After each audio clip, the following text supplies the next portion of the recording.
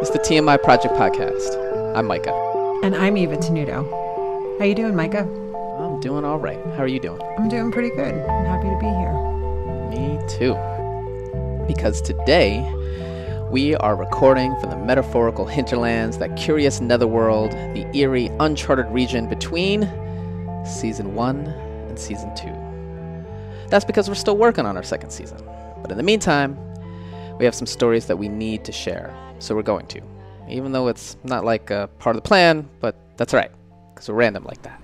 Before we start, though, do you want to talk about the subject of Season 2?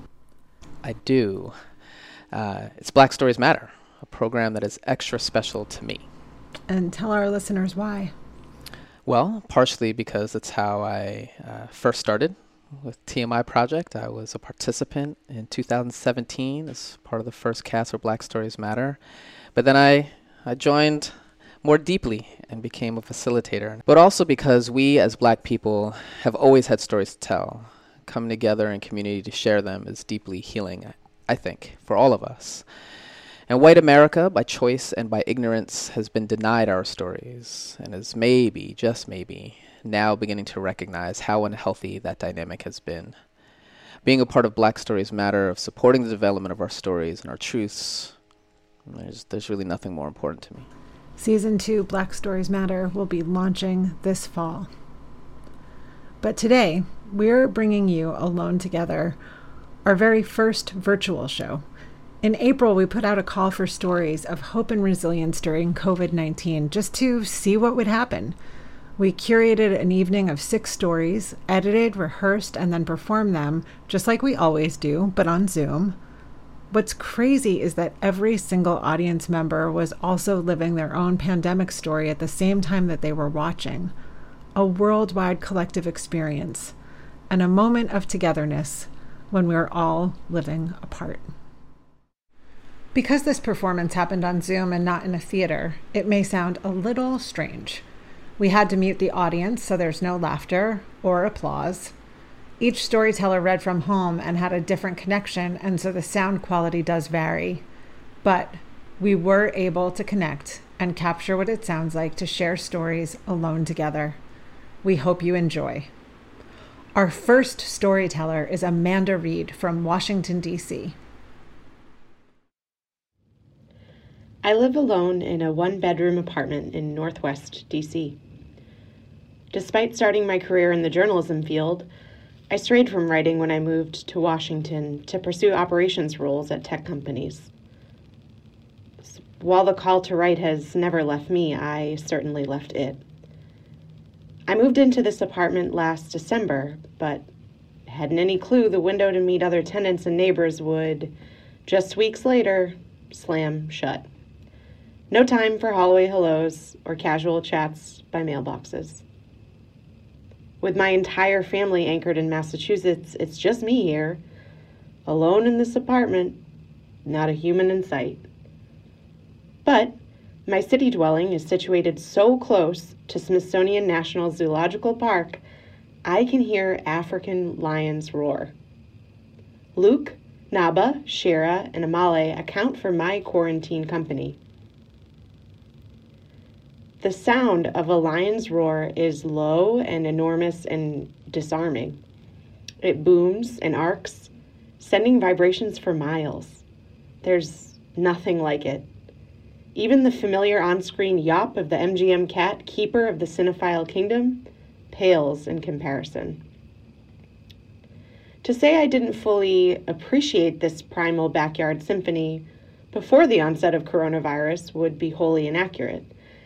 It served as more of an exotic fun fact, an antidote to banal small talk, and a special morsel I had in common with my literary heroine, Nora Ephron. She wrote about the lions, too, when she lived in Northwest D.C. while married to famed journalist Carl Bernstein. Ephron wrote, "I would stare out the window of my Washington apartment, which had a commanding view of the lions at the National Zoo. The lions at the National Zoo, oh, the metaphors of captivity that leap to mind." I don't aim to draw the captivity parallel, however, a little too on the snout. I'm simply here to pay homage to my maimed neighbors for their daily concerts. Prior to the mid-March stay-at-home order, I knew them to sound their calls before sunrise and sunset, when they're most active. I never once paused to ponder the Pride's lunch plans or midday musings. I wasn't at home during those stretches of the day. I couldn't hear their throaty tunes while I was out in the world. Then, on a morning in early April, those roars rolled in on the hour every hour. By day's end, I was as tamed as Pavlov's dog and waiting by the window, neck craned with anticipation. So far, I've refrained from roaring back, though the instinct and pent-up emotion is certainly there. Any attempt at call and response might seem too similar to the shrillness of the smoke detector. My human neighbors have heard this sound one too many times, I'm afraid. I actually set it off twice this morning. While I miss my family in New England terribly, I'm grateful for the pride that's unknowingly adopted me. I rely on them, my pack. I need them, and I thank them for reminding me that nature's pulse is as unwavering as it is magic.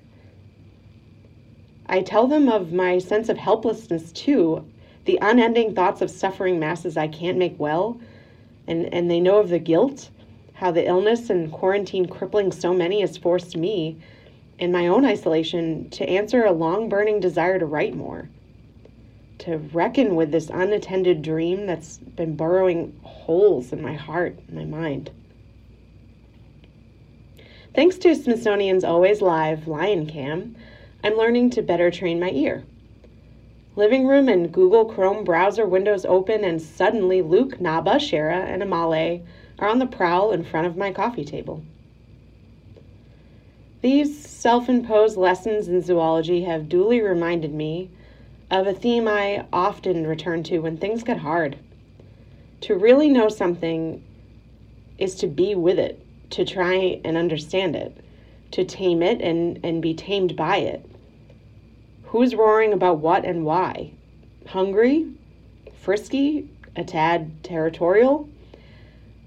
I now know such deep and distinct vocals are capable of busting up family squabbles and asserting strength, signaling warning and frustration, hunger and lust.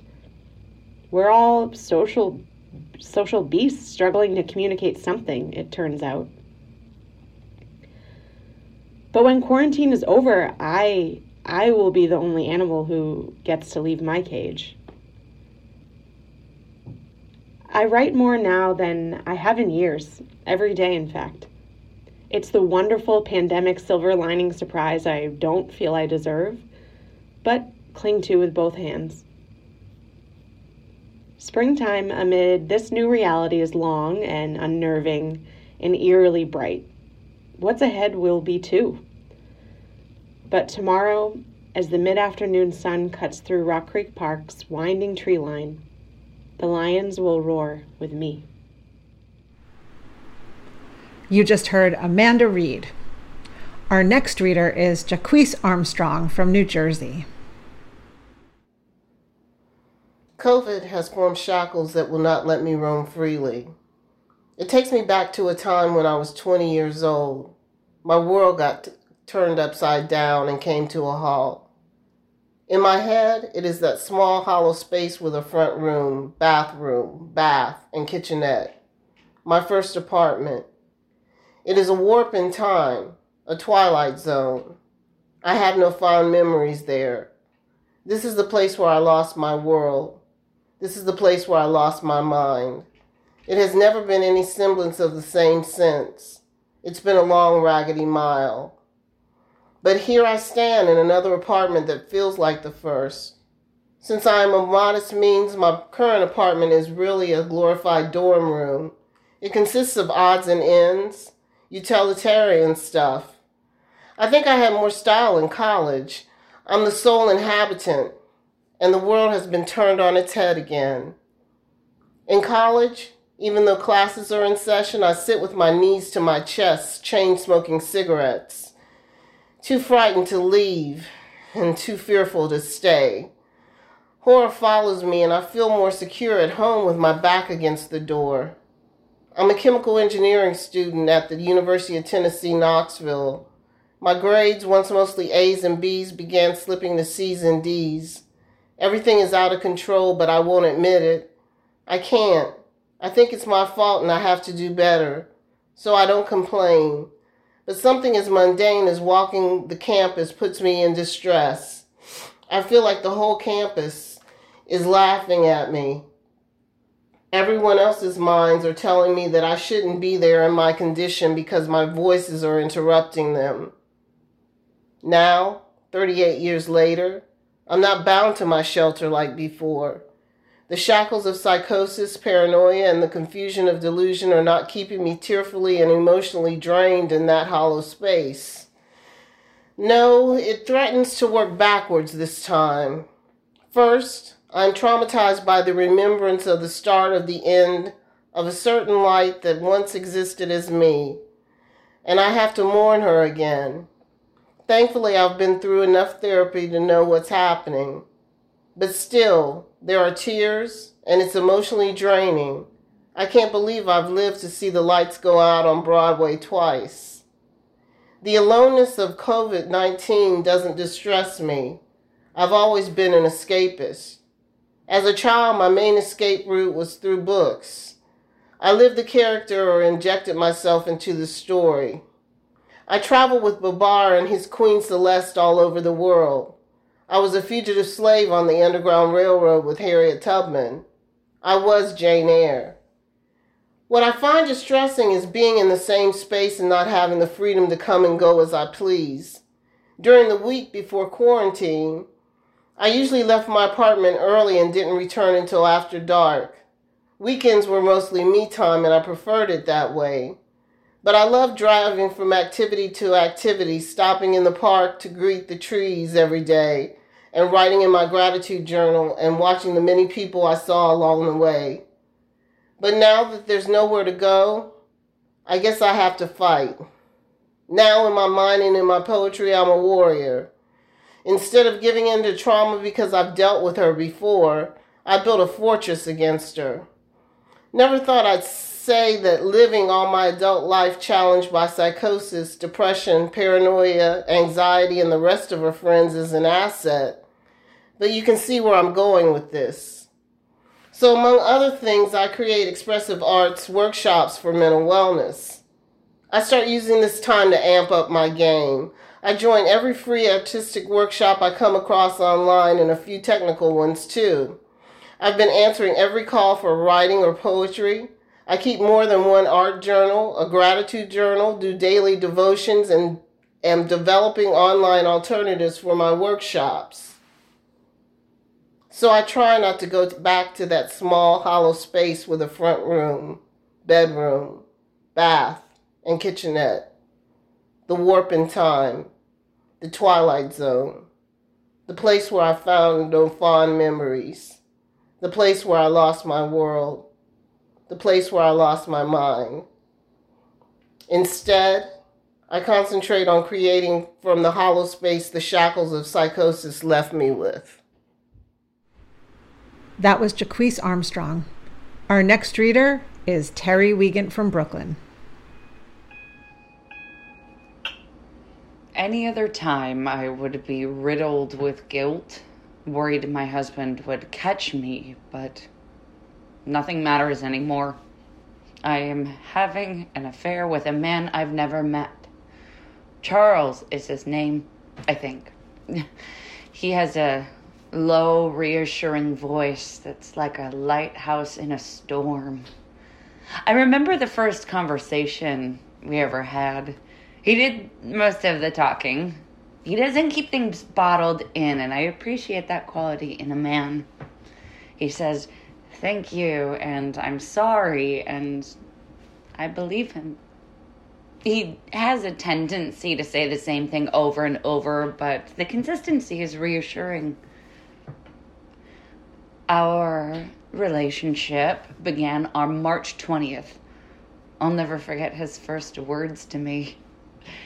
Thank you for calling the New York State Unemployment Insurance Claim Center. For English, press 1. And I do. I press 1. I know I need to learn another language, and now that I'm not working, I plan on carving out time for it, but for now, he lets me know it's okay. He instructs me to do things. Makes me feel safe. I press 2 when he tells me to, and then 9, and then 2 again. My fingers feel nimble on the buttons, and I wonder if he can tell that I lingered a little bit on that last one. After my most recent show closed on March 1st, I told myself I would take a short break before the busy year ahead. Work was lined up, and for the first time in my life, I was going to be able to make my living entirely from acting. Now, enter COVID-19, stage left, and every show, every project, every prospect has been canceled. This little intermission is now a final curtain call, and I've never felt more desperate. Charles asks me for my social security number. This is the first moment that I take pause. I haven't met his parents or done a deep dive into past relationships over tiramisu, but my defenses are down and I'm utterly vulnerable. Against my better judgment, I tell him the 9 digits that verify me as a human person. I wait. And now he wants a pin. A pin? We're getting pinned. Oh, we have 1950s of you, Charles. Charles tells me to stay on the line so he can transfer me to someone who can help me complete my application. What? I just gave him my pin. Doesn't that mean anything? This feels so cold. After 3 seconds, I hear a sharp intake of breath and a familiar voice. Charles is back. I'm sorry, but we're experiencing a high call volume at this time. Please call back later. Click. And he's gone. I was just an adjunct instructor at NYU. And today, I have 22 cents in my checking account. I just finished off a 5-week run of a one-woman show, and today I have 24 cents in my savings account. And I just performed that one-woman show at the largest solo theater festival in the world and won an award. And today I have 46 cents to my name. Okay, but I did just do that really fast, though. Maybe I should become an accountant. I don't think my parents would complain. Oh, no, God. I would be a horrible accountant. Acting is what I've done my entire life. It's what I'm good at. I try virtual auditions, and I tack up the only clean top sheet I have to the wall as a backdrop, and I strategically place antique lamps around to create lighting that will hopefully make me look younger, while I cry real tears into a camera.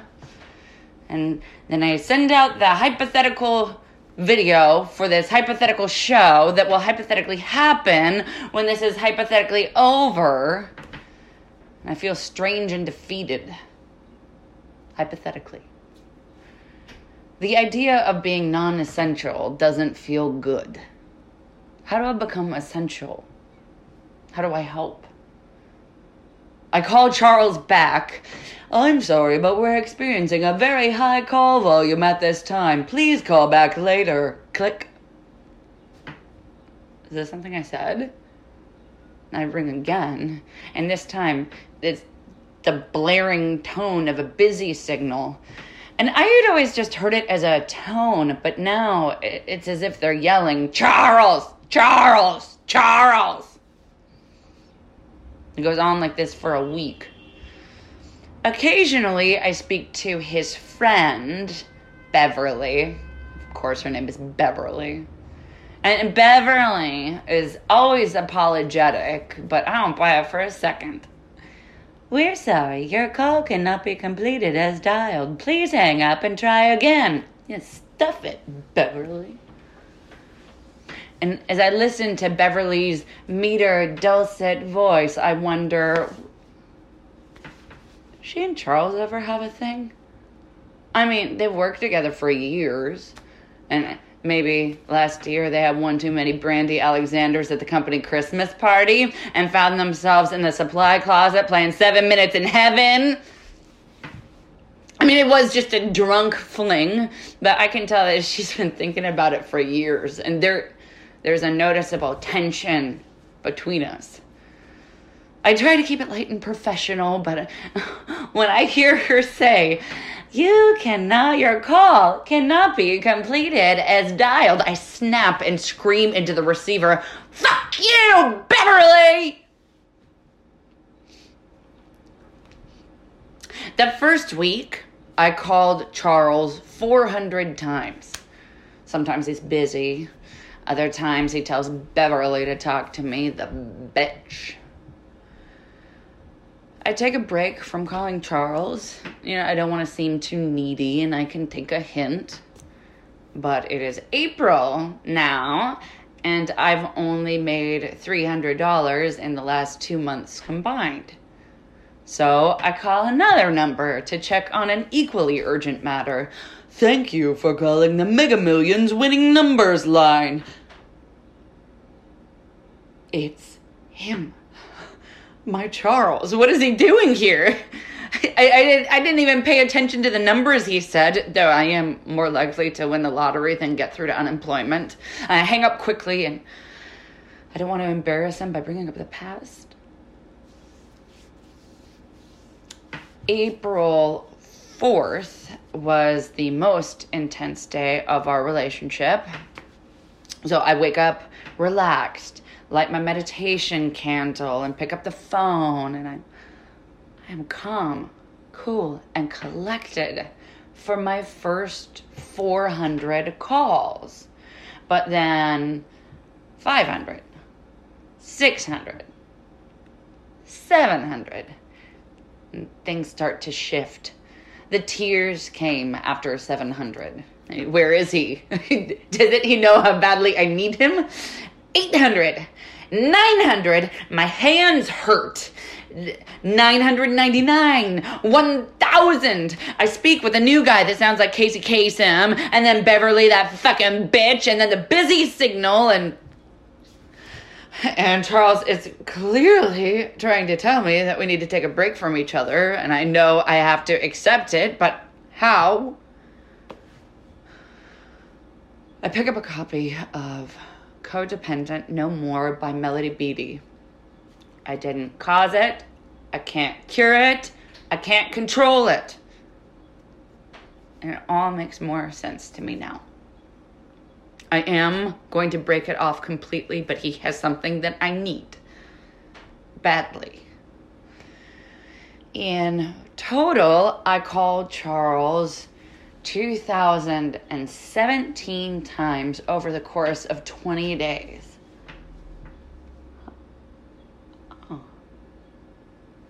2017 was the year I was married.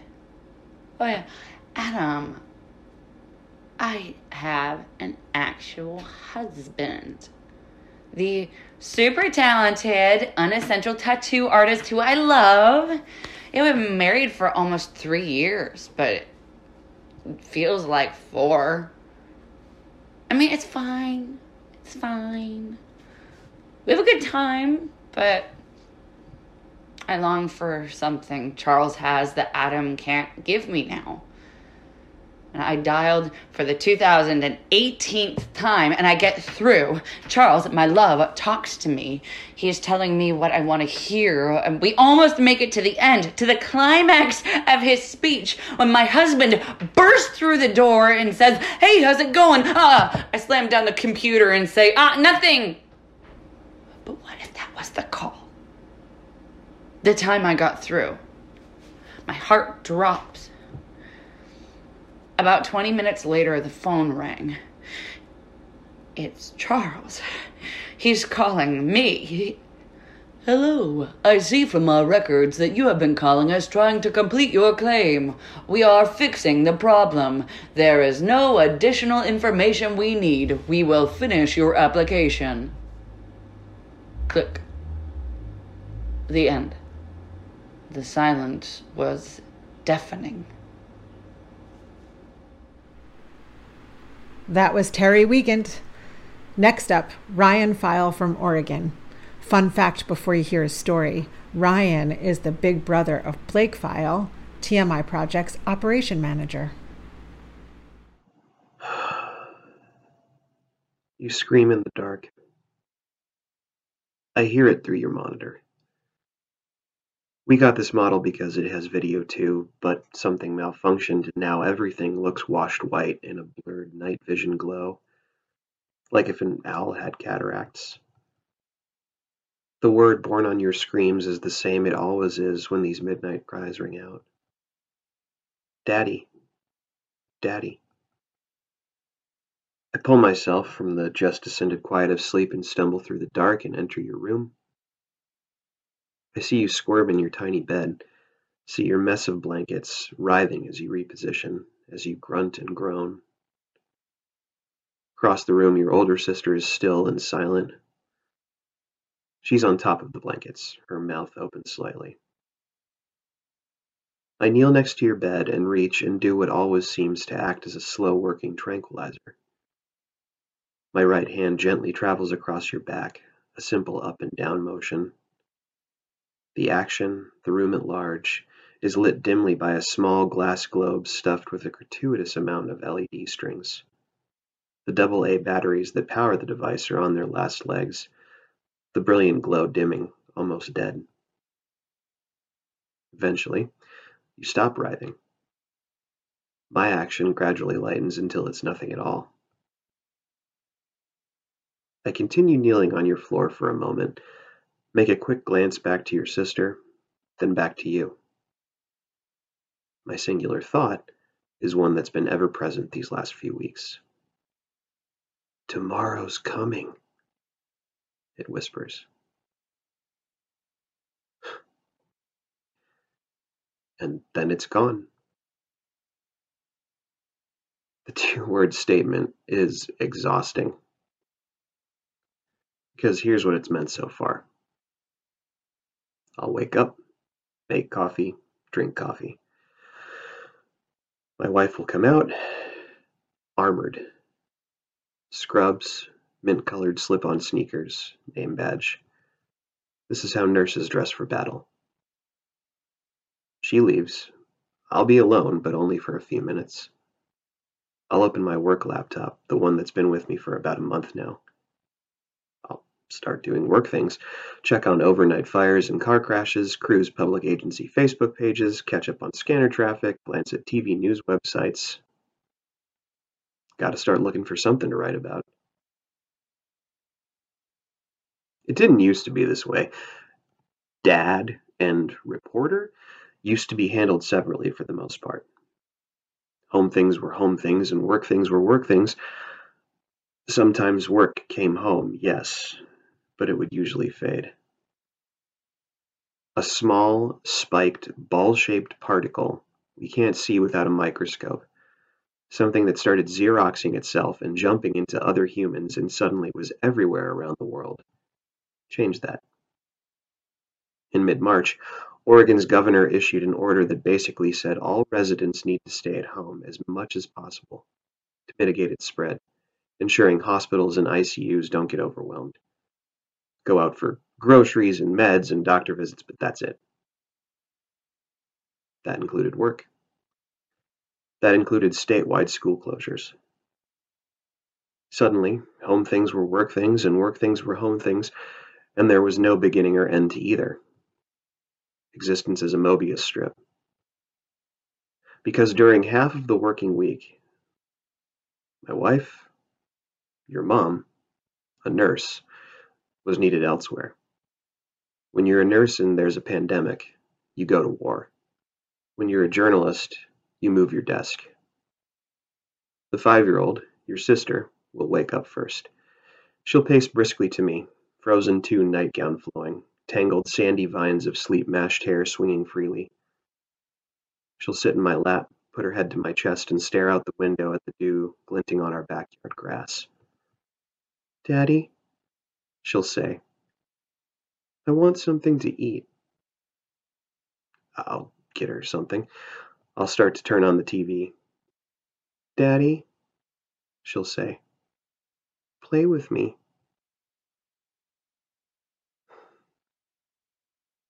This is where it will start. This is where a plateau of relative quiet and silence will begin to plummet. I'll say, "I can't, honey, not right now."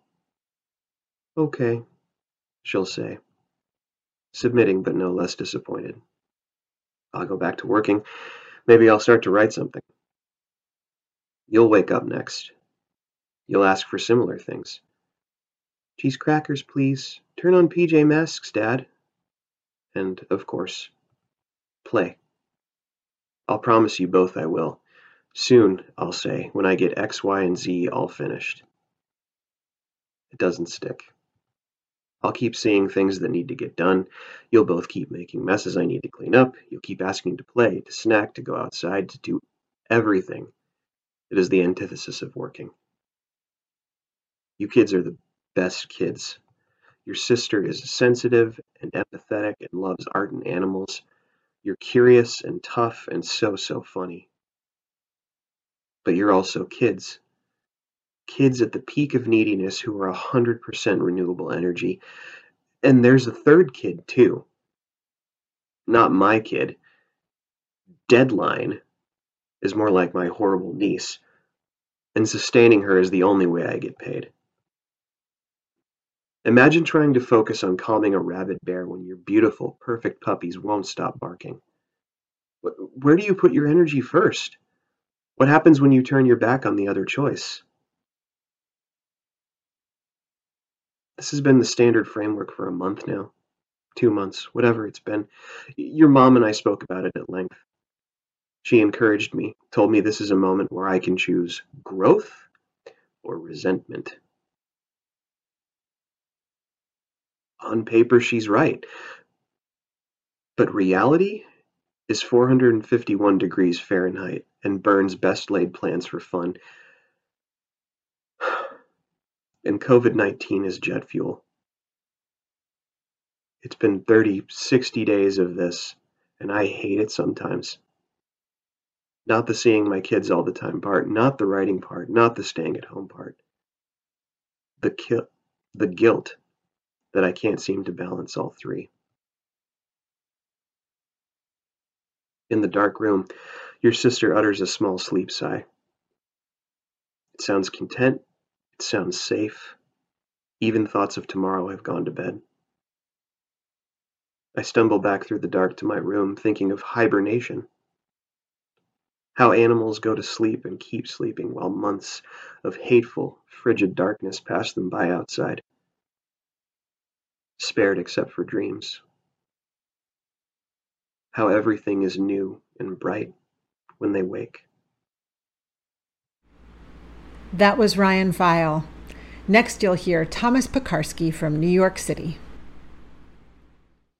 In the days after 9/11, I'd wake up and all would be well. Holding the drawstring but not yet opening the drapes, time would stop. Then I'd remember. I'd be aware of both what I wanted to see and what I knew I'd never see again, and my preference never made a difference. One of the Sandy Hook mothers told me that even months after the mass shooting, she would forget. She would call Dylan to dinner. Then there was silence. Then she would remember. Now there is a big city view from the window of my tiny apartment. Rooftop decks on the 5-story brownstones across the courtyard are abandoned, and there's a mulberry tree coming into full bloom.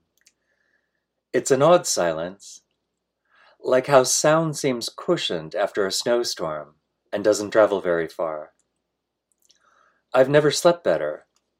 Sometimes I think the silence wakes me up. Is that even possible? Did I miss my St. Patrick's Day birthday? That morning I fumbled with pliers and scissors in my mouth over a hand mirror on the kitchen table as I took my dental stitches out, and the mailman never came. I lost half an eyebrow in a self-trimming and haircut adventure gone wrong. I googled the regrow time, and it looks like it'll be 4 to 6 weeks back to facial symmetry.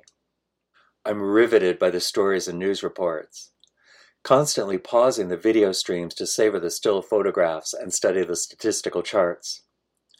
My body feels ill when I listen to our empty soul of a president.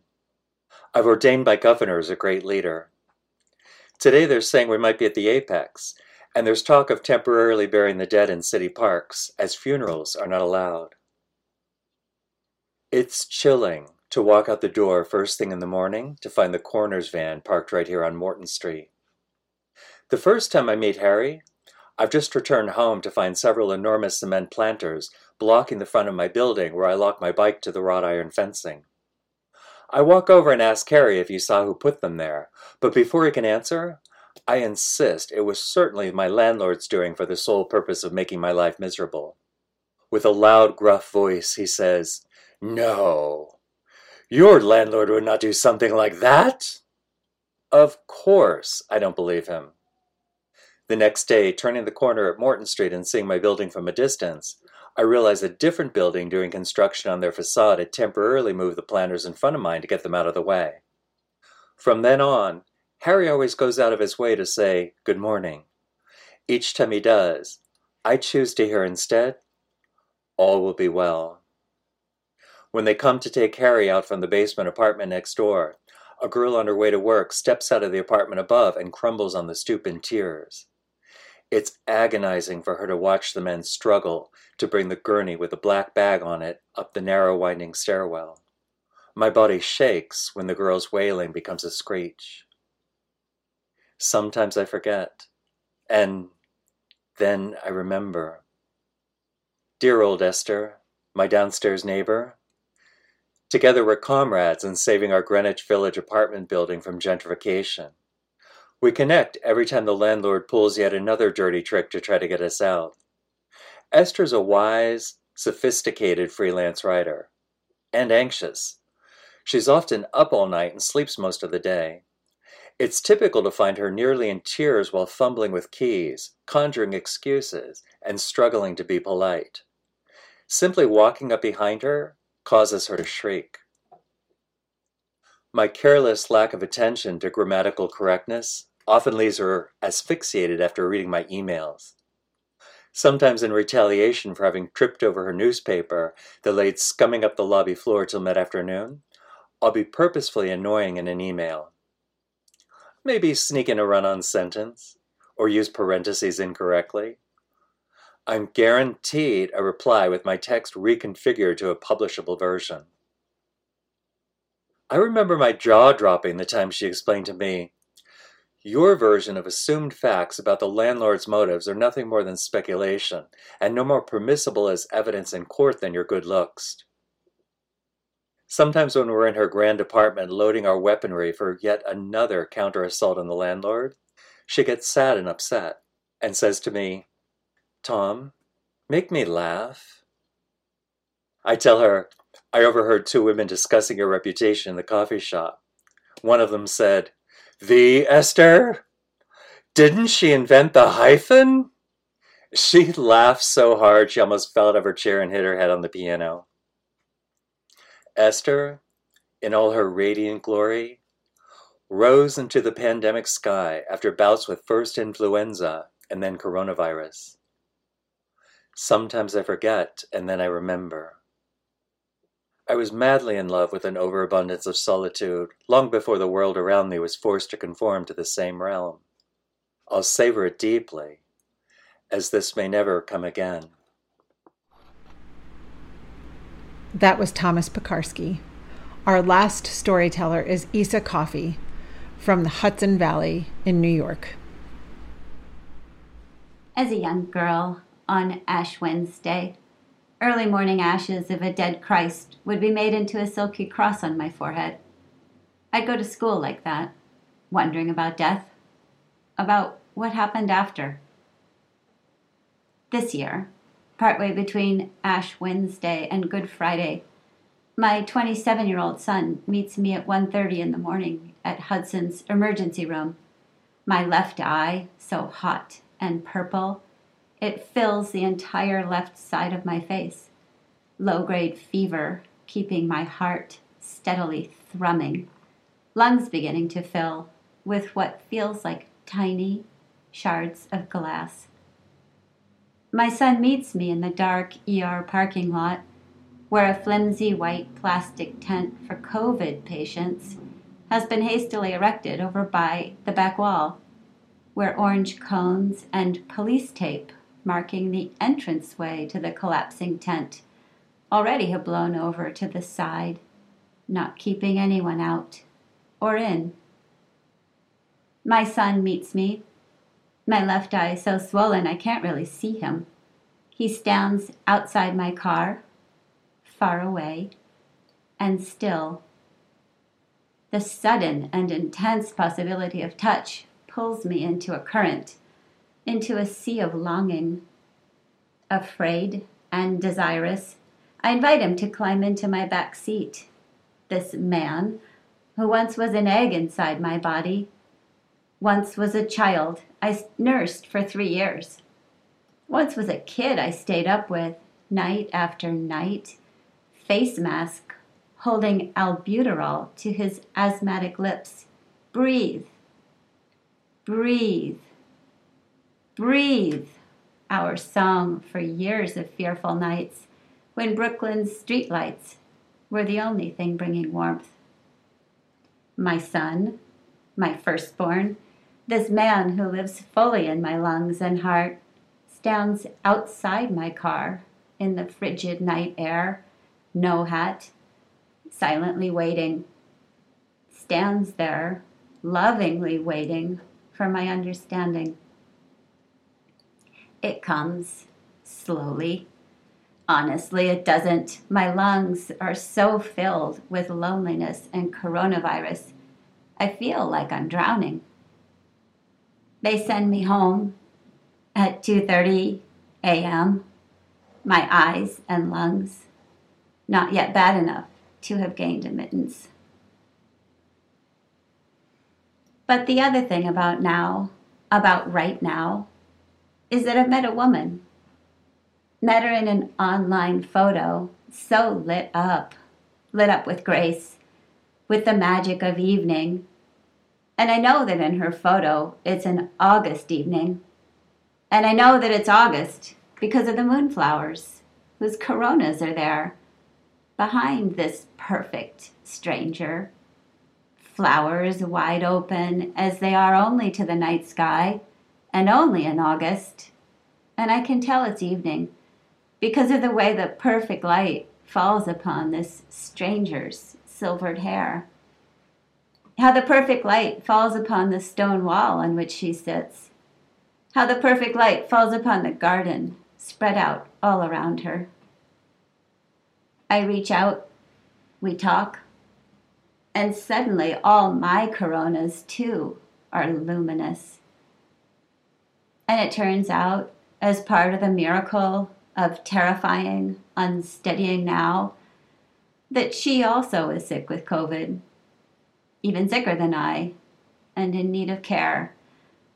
And so I'm here at her front door, and it's a week before Holy Thursday, and I'm not Catholic, and haven't been for decades. And it's like no other first date, because I'm standing outside her thick glass door, a basket of plant medicine to leave, the coronas of the COVID virus so fully in my lungs and heart I can feel the heat, the weight of them. And she's there, on the other side, silvered hair flowing down around her, like she's on fire. This woman, this stranger I deeply want, to press my hands into, solid glass of her front door keeping her coronas, all of them, including the virus, inside her warm dwelling, and mine, all of them, including the virus, out.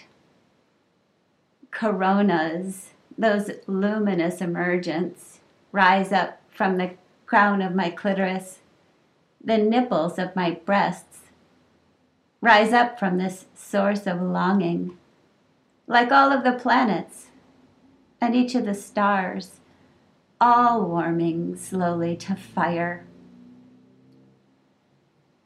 Growing up, on Good Friday, the night that marked the death of hope, of love, and of communion, my family of 6, dressed plain, would go to Mass in the evening.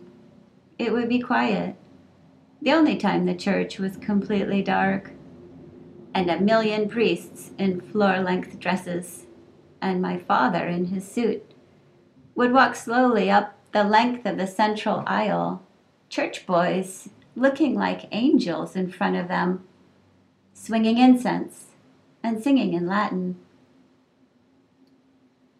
This Good Friday, my COVID-heavy body wakes, lungs shocked by a kind of pain that is inhuman. My body simply has no scale by which to measure this pain.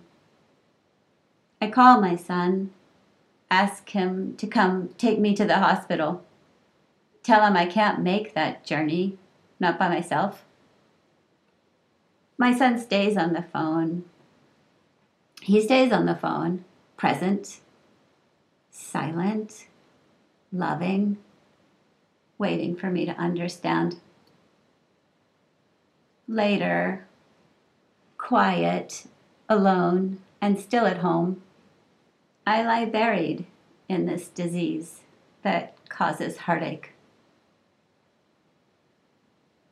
Every Easter of my long childhood, my mother would have made our Easter clothes, mine identical to my sister's, 2 gray wool skirts, matching the gray wool shorts our brothers would wear. It was a day we'd spend together, a day of miraculous rising, song, and celebration. This Easter, she, this new woman, mostly, entirely really, a stranger still, bodies yet unmet, each of us on our own sides of our shared river, each of us too sick to rise from our couch and our bed. This new woman texts, "Turn on Andrea Bocelli. He's singing now in the Duomo." So I turn on Andrea Bocelli, world-famous opera singer, who regularly sings to thousands, to millions. And there he is, singing to no one. The great Cathedral of Milan, which can hold 40,000 live, standing souls, is completely empty. Completely empty, but for the pianist and this slender, blind singer. Yet there he is, unseeing, seeing and singing for all of us. Voice moving through airwaves and heartwaves, through coronas and the cosmos, connecting lives, connecting souls, connecting the empty with the full. Alone in my home, my son's distant, this woman within river passage behind her thick glass door, my friends far away with matzah and with Easter eggs, distance and closeness, the solitude required, the endless fear that's rising, rising, rising.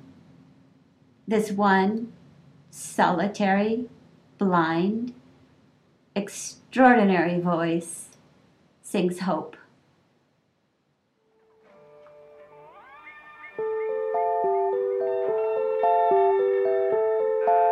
This episode of TMI Projects Podcast was produced in partnership with Radio Kingston. Haley Downs produced and Nate Brogan edited. Our Director of External Affairs is Sarah DeRose, and our Operations Manager is Blake File. Our theme song is Secrets by Edison Woods. Special thanks to Ida Hakala, Kale Kepashilin, Jimmy Buff, and Kashka Glawaska. Here's the part where we ask for your help. If you like what we're doing, please subscribe, rate, and leave a review wherever you get your podcasts. It really helps. TMI Project is a nonprofit organization, and we rely on the generous support of our listeners. Help us continue to create radically true stories that have the power to change the world. Make a donation today. TMIproject.org.